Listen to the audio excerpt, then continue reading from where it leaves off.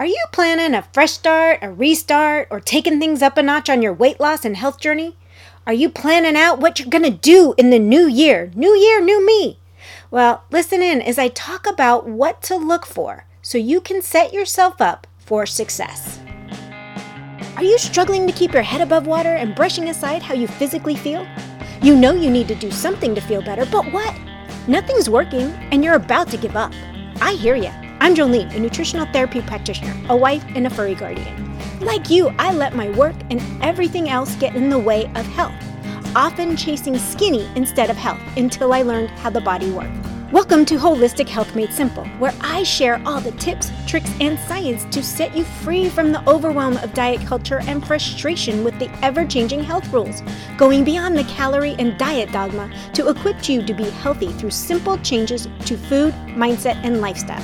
If you're ready to stop spinning your wheels and learn how to feel better with changes that work for you, results that are undeniable like more energy, improved mood, better sleep, and fat loss, this is the podcast for you. Pop in those headphones, take a deep breath, and let's get healthy.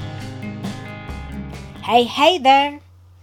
You know, we're coming up on that new year and the whole new year, new me. The thought of resolutions, you're coming up with a game of attack of how you're going to lose this weight and get healthy for the last time. But then you're being bombarded with all the influencers and health coaches out there saying, why wait? There's nothing special about January 1st. Start today. Why are you waiting? You should just start today. Well, the science actually is on your side if you choose to wait. Research shows that important milestones like a new year, a Monday, or a first of the month can be really helpful when changing our habits. You might be asking why. Well, it creates this kind of line in the sand between our past and our future. Basically, it develops our old self with our new self. We're planning on being healthy, so that's our new self. Right now, we are what we are. It gives our brain a way to process the change and make it feel like it's more natural. The whole starting fresh thing. Because changing dietary habits is more behavioral than food. When we can get our brain on board, we are more likely to succeed. A better use of your time is to figure out what your goals are, what changes you want to make, what are the changes you need to make for your health, and then start figuring out what you will need to do come the beginning of the year. So yeah, I'm letting you off the hook of starting now. You can start January 1st. You can start Monday. The choice is yours, but you make it. Don't be guilted into doing something that you're not ready for. Trust me, when your brain is on board, you will be a lot more successful. So pick a date. Put that line in the sand for you of that date that you are going to begin changing your habits. With that, I can now give you other tips of what you should look for when you're searching out diet plans, workout plans, coaches, or formulating a plan all on your own. There are certain things we have to take into consideration for long-term success. Stop looking at the shiny objects for quick results. That's not it. You see, there's changes we need to make to reach the goals we want to reach. Weight loss, certain health markers, whatever that is.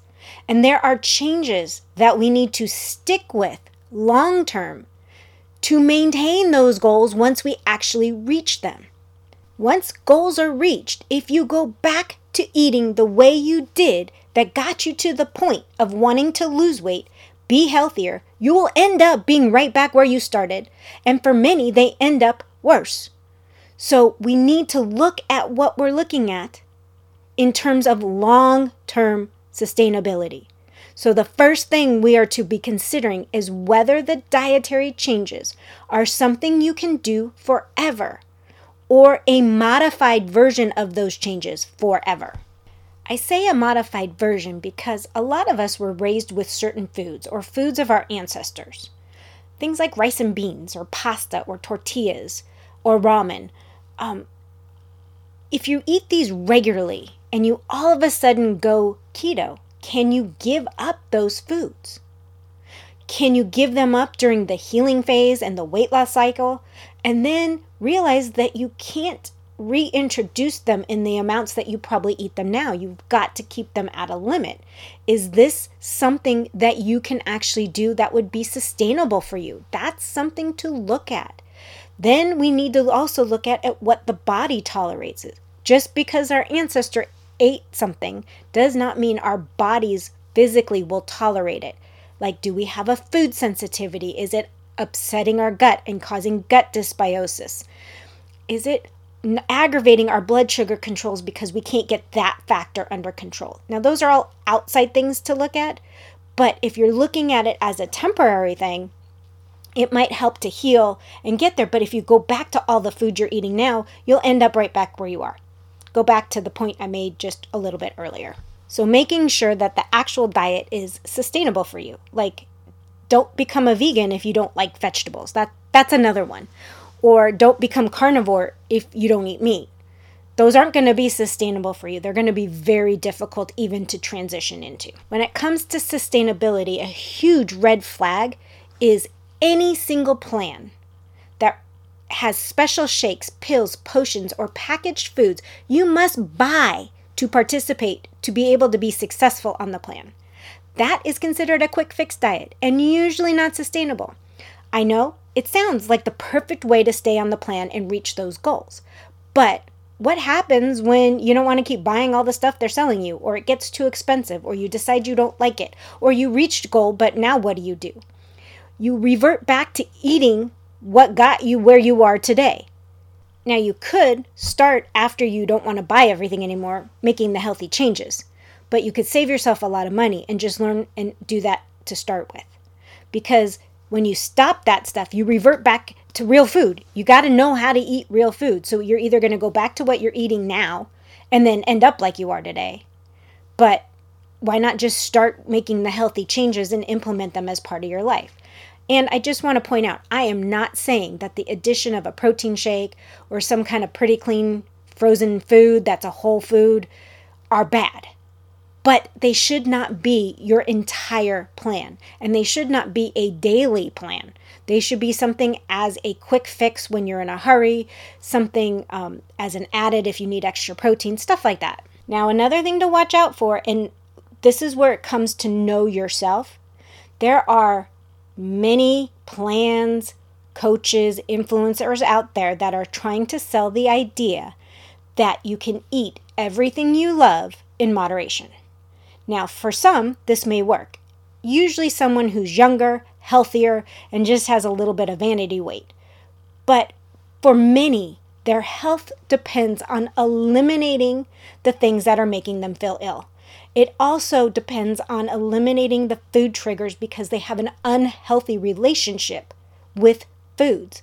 They are addicted to some foods. While I am completely on board that calories are an important equation in losing weight, there is more to a sustainable weight loss than just counting calories. For one, making your metabolism run more efficiently on the food you're eating. Giving your body the building blocks to make new healthy cells and run efficiently again. Health is not a number on the scale or a pant size. Long-term weight loss is actually not even a number on the scale or a pant size. It comes from health, and health comes out of eating the best way for your body. We've got to remember, when we talk and we look and we talk about weight loss, we are actually talking about being a smaller person. We are not necessarily talking about our relationship to gravity. We want to look and feel good in the skin we're in and be healthy to do the things we are trying to do. If you are looking at a coach, a nutrition practitioner, a coaching program, they should provide you with education on the how, the what, the why of what they are suggesting for you to eat and lifestyle changes they are suggesting. If they just give you a pamphlet and say, follow this, and it's the same pamphlet they gave to everybody else, run. It is not being tailored to you, and they are not equipping you to learn how to tailor it to you. Also, you will not be working with that person forever. They should be teaching you the tools to be successful without them. I know, it's a very bad business model, but I'm successful if you're successful without me, after I teach you what you need to learn. So look for a plan that relies on real whole foods and teaches you how to balance a meal, teaches you how to figure out what foods you might be sensitive to, teaches you how to adapt and when to adapt. A successful plan will teach you how to adapt to your unique needs. It will empower you to make those healthy choices that work best for you, not what works best for the coach. It will also make you make choices without instilling any fear of a particular food. It builds a healthy relationship with foods. We should not fear real food. Now, some foods won't work for you. That's fine, but you don't need to fear them. You just avoid them. For many, a group-style approach is a good fit as they not only get the education and the coaching, but they get the support they need, especially at the beginning. And it's often a lot less expensive than working one-on-one with someone. There are 4 things I focus on personally with myself as well as with all of my clients. Real whole foods, building a foundation of the basics, attention to gut health, and then we dive into how to manipulate calories, how to manipulate macros in a sustainable way for long-term success. With a strong foundation of healthy habits, reaching goals is infinitely easier. If you want to get more tips and tricks from me right in your inbox, head on over to holistichealthmadesimple.com and join the newsletter. Learn how to be your best, healthiest self, because jumping from one quick fix to another may get you into those skinny jeans, but for how long? If you want long-term results, you have to think of long-term strategies, long-term changes. You also have to think about health and adaptability. For women especially, what you do now won't work 6 months from now. And what you did in your 20s will not work in your 30s. And what you did in your 30s will not work in your 40s. And what you did in your 40s will not work in your 50s. You learn how to protect your metabolism and utilize cutting tools. You know, the ones that make you lose the weight. We need to utilize these cutting tools strategically to make a world of difference. And patience, my friends. Patience is key. Weight loss is not linear. It is not fast. It is slow and steady, especially when you're in it for the long haul. The last bit of advice is me personally pleading with you to make all changes from a dietary standpoint to an exercise standpoint and lifestyle from a place of love. Eating healthy, moving your body, taking care of your health is not a form of punishment. It's a privilege. Stop thinking of it as a form of punishment. Stop hating your body. Start loving it enough to take small steps forward to a healthier you.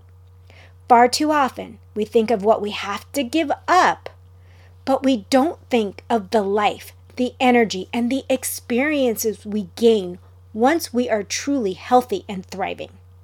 On that note, my friends, I will see you next time. Bye. Thanks for listening in today. I hope you got some nuggets to take on your health journey. Remember, this podcast is for educational and entertainment purposes. No medical advice is being given. By listening to this podcast, you agree to the full disclaimer, which is linked in the show notes. If you found this podcast helpful, could you take 30 seconds and leave a review? Your feedback means the world to me, and it helps others discover my show. Once again, thank you for being part of my community. Until next time, have a blessed day.